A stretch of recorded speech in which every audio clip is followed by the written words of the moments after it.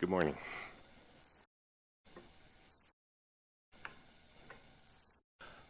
Jennifer and I are going to be spending the week with you. We're going to be at Kids Camp on Wednesday, and we're just excited to be here. We were here last January, I believe. Anyway, we're here recently, met several of you, so we've got some old friends, and we're looking forward to some new friends after our week here together. Brian had asked me just to talk a little bit about the work in Ethiopia, a little bit about ourselves, and so today I really want to talk more about why we're there and a little bit about ourselves, and maybe as you hear our story, it can maybe touch your hearts as well. One of the more profound texts in my relationship with Jesus is found in the book of Revelation in chapter 3. John's writing to a church there that was planted in the city called Laodicea, and we're going to be concentrating especially on verses 15 through 20. It says, "I know what you have done. I know that you're neither cold nor hot. How I wish that you either one or the other, but because you're lukewarm, neither hot nor cold, I'm going to spit you out of my mouth. You say I'm rich and well off, I have all that I need. But you don't know that how miserable and pitiful you are. You're poor, you're blind, you're naked. I advise you then to buy gold from me, pure gold, in order to be rich, but also buy white clothing to dress yourselves and to cover up your shameful nakedness. Also buy ointment to put on your eyes so that you can see. I rebuke and punish all whom I love. Be in earnest then and turn away from your sins.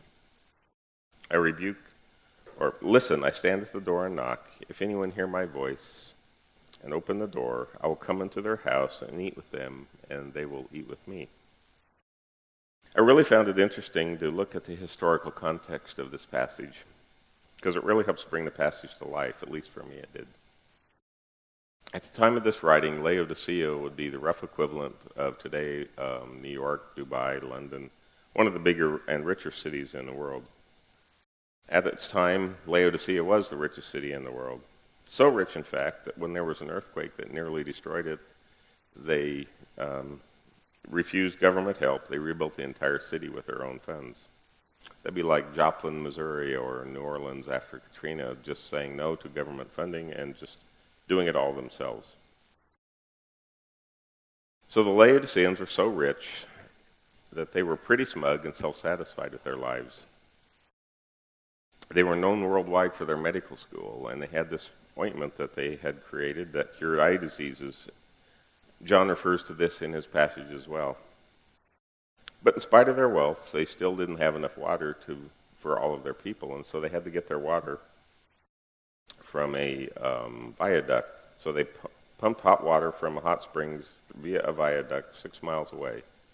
So this hot water, by the time it got to the city, was lukewarm and nearly undrinkable. So as you read through this passage, there's a very specific set of buttons that John is pushing. He's referring to pure gold, not the worldly gold. He's referring to white clothing in contrast to the very expensive black cloth that the Laodiceans exported worldwide. In every sentence, in every example, in every analogy in this text, John is saying, you think you have it all together, but you really don't. Let's just say that Laodicea is not really what God was looking for in a church. So what's this have to do with Ted or Jennifer or Ethiopia or Centerpoint Church? Well, let's find out. It was this passage that helped propel me to rethink who I was as a Christian, and ultimately took us to Ethiopia, and perhaps there might be an insight or two for you guys as well. So I went to college. I was uncertain what I wanted to do with my life. I'd gone to a Christian college, and after the first couple of years of just taking classes, not knowing where I wanted to go, I felt God was calling me to become a pastor. And so that's the path I initially chose, and I pursued a theology degree and went to seminary. During my third year in college, there was an opportunity to do an internship in Southside Chicago. Not sure about the wisdom of taking 10 teenagers from the Pacific Northwest to work in the south side of Chicago, but for me it was an eye-opener. It was awesome to be able to work with broken and hurting people. And it was there that I think Jennifer and I got our initial passion for missions. And I say Jennifer and I because that's actually where I met her. We met in Chicago doing this internship. And don't let the picture fool you. Back then I had hair, and I've gained a few pounds since then. But it felt good to serve God that summer, and it put on my heart a passion for missions. But I turned my back on God. I turned my back on what he had called me to do. So even though I had finished my theology degree, I decided I didn't want to be a pastor. I had to have a backup plan. I'd also taken pre-med requirements and decided, well, let's go to medical school because we can get rich and have an easier life. But after a year of doing that, I found out that was not for me. I hated it. I hated the idea. I was there for the wrong reasons. It was wrong for me. And so after a year, I decided to drop out of medical school as well. My father was a businessman, and that's what I knew, and so I decided to go into the business world, and that's essentially where I remained. I worked as a banker and in the mortgage industry until we left for Ethiopia. So as promotions came around on the jobs, we moved around a fair amount. We had 2 incredible daughters. In fact, the reason we are still here and not back in Ethiopia is we're staying on a couple of months so that we can go to our older daughter's wedding, the one not in white. Is it on the right? Yeah, that's Annalise. We were just caught up in being the all-American typical family. 2 kids, 2 cars, stay-at-home mom, accumulating stuff and pretending to be Christians. For me, as a good practical American businessman, I thought it was essential to have a good plan, a good short-term plan, a long-term plan, and I would live my life according to my plan. I figured I could do my life the way I wanted. Then when I got into trouble, I could run to God and he would help me and fix my problems. I also had a somewhat schizophrenic view of God and what a relationship with him was really like. I was a theologian after all, so I understood intellectually all about God and his love and forgiveness, but I also didn't want him too close to me. Just in case he got in the way of the things that I wanted to do. So I could work in the secular world during the week and act like a secular person, and then on the weekends go to church. We cleaned up pretty good on the outside, but it really masked the brokenness on the inside of us. I would teach a Sunday school class. Eventually, Jennifer and I served on church boards in various capacities in the church. In other words, to look at us from the outside, you would say we were good, perfect Christians. But on the inside, it was a different story. As the passage for today implies, God either wants all of us or he wants none of us. And he's pretty graphic about it as well. If you actually translate the passage into today's English, he says, I wish you were hot or cold, but because you're neither, I will violently vomit you out of my mouth.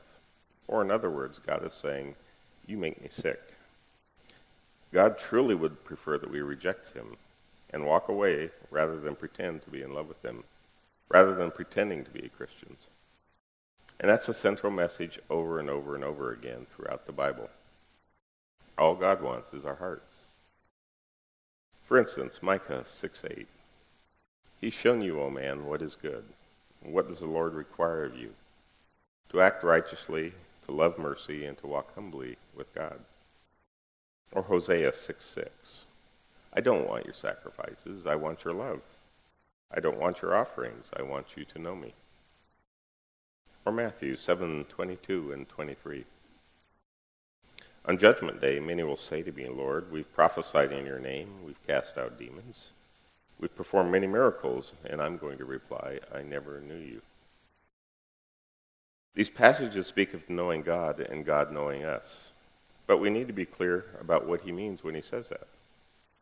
The proper translation for these passages is not speaking of a superficial relationship. They're talking about the most intimate relationship it is possible for human beings to have. To know God is to have a two-way, give-and-take, back-and-forth relationship about the most intimate parts of our lives. If you really understand Hosea 6:6, it'll actually break your heart. Here's the creator of the universe, your creator and my creator, saying, I don't want your behavior. I don't want you to pretend. All I want is for you to know me and to love me, and I will love you back unconditionally. I understood all of this, and I could even explain it to you from a theological point of view, but I was too self-absorbed to have it really stick and make a significant difference in my life. And so for years, and perhaps decades, I worked, hoping to make money, accumulate stuff, on the weekends go to church and do church stuff because, frankly, well, that's what a good person does, right? But my goal was not the relentless pursuit of God and a relationship with Him as the most important thing in my life. And that's why God said what He said to the Laodiceans. I either want you to be hot or cold. Either have an intimate relationship with me or walk away from me. Just stop pretending. So in my life, this pretending led to a gulf between me and God. And without God, we're left to our own devices. Slowly but inevitably, I was becoming more and more demanding boss at work, and a selfish father, an inconsiderate and arrogant husband. And over time, I prayed less, and without even intending to, I just simply walked away from God. Now keep in mind, I was still going to church, but there was not a relationship with Jesus that had any real meaning. And to me, that's the scary part. You and I can call Jesus Lord, go to church, make all the right moves, but in reality, we are not part of His kingdom unless we are passionately in love with Him. As you might suspect, a life without God will ultimately fail. Selfishness was putting a divide in our marriage, and Jennifer and I, our marriage began to fall apart. The search for happiness in things and accumulating stuff pushed me to partner with a dishonest businessman which led to the failure of one of my businesses. Little by little, God was allowing me to see the inevitable conclusion of a life without Him. I can so relate to the prodigal son story. I was like the spoiled son who finally realized what a great dad he had, but was too ashamed to come home, but I really, really wanted to come home. In my situation, it was a loving church family, perhaps a church like Centerpoint, that brought me back home to Jesus. A kind and loving pastor showed me unconditional love and forgiveness. The church body helped our marriage become restored. Over time, Jennifer and I got involved in the lives of other hurt and broken people. We had a story to tell, a story of God's love and His amazing grace and His forgiveness. And in that sharing, not only were we healed, but so were the people we shared with. God was able to use our brokenness to bring others to Him and to His kingdom. Once I really saw God through the compassion and love of real Christians at church, I was able, like the prodigal son, to come back to Jesus. And just like the prodigal son, I found that God was already there running toward me. With unconditional love and forgiveness, He embraced me, He restored me, treated me as though I had never left. I promised God I would never leave Him, and He promised He would never leave me. I asked Him what He wanted me to do with my life, and He quite clearly answered that question as well. My life had always been about control, controlling my circumstances, controlling my finances, controlling. I always had to have security and a backup plan, and God knew I needed to learn to let go and just let Him take charge of my life. I had seen the goodness of God, and I was finally willing to follow Him wherever He asked me to go. So Jennifer and I, on one of the scarier days in my life, quit our jobs, sold our belongings, and promised God that we would work for Him for the rest of our lives, sharing His amazing love with the people of Ethiopia. For the next couple of years, we worked to raise the support needed to do the work that God had called us to do, and about 4 or 5 years ago, we moved to Ethiopia. Ethiopia is the 4th poorest country in the world. There's nearly 100 different tribes or people groups, and about 25% of these people, or about 14 million of them, have never heard of Jesus before. Ethiopia also has rampant problems with sex trafficking, and so God has been able to use Jennifer and I, in our brokenness and in our weakness, to come alongside hurt and broken Ethiopians and to show them His love. We've been able to tell them the story of what God has done for us and what He can do for them as well. Daily, Jennifer is able to work alongside the prostitutes and the broken women at risk in Ethiopia. Working with our Ethiopian friends and partners, she's working to help these precious girls go from brokenness to hope and healing. She's working to help them develop life skills and to help them get training and jobs and to once again become proud and productive members of society and young women who know who they are in Christ. God's been so good, and we're happy to see so many of these girls turning from a life of degradation to become daughters of the Most High God. I too have been overwhelmed by the goodness of God. We've been able to start a skills training school in the slums, and nearly 70 people have gone from begging and homelessness and hopelessness to a new life in Christ and to new jobs and new businesses. They've been able to see who they are in Christ, and their lives have never been the same. Girls like Mekades, who was homeless and pregnant and an orphan, and is now a proud business owner and a happy and smiling Christian. And God continues to find ways to reach the unreached through the broken lives of people like you and me. In 2013, Jennifer and I were traveling to the southwest part of the country, about 3 days' drive from our home in Addis Ababa. We were discouraged and really questioning why we were there. We had gotten up at 4:30 to take a walk since the heat was so unbearable we couldn't sleep. We came back from our walk to pack the car and go home, and frankly, I was just ready to leave Ethiopia altogether. As I was packing the car, I was approached by an Ethiopian. He asked if I was a Christian, and I said, "Yes. Why do you ask?" He said that God had come to him in a dream and told him that if he would come to this place at this time, that he would meet somebody who would help him spread the gospel.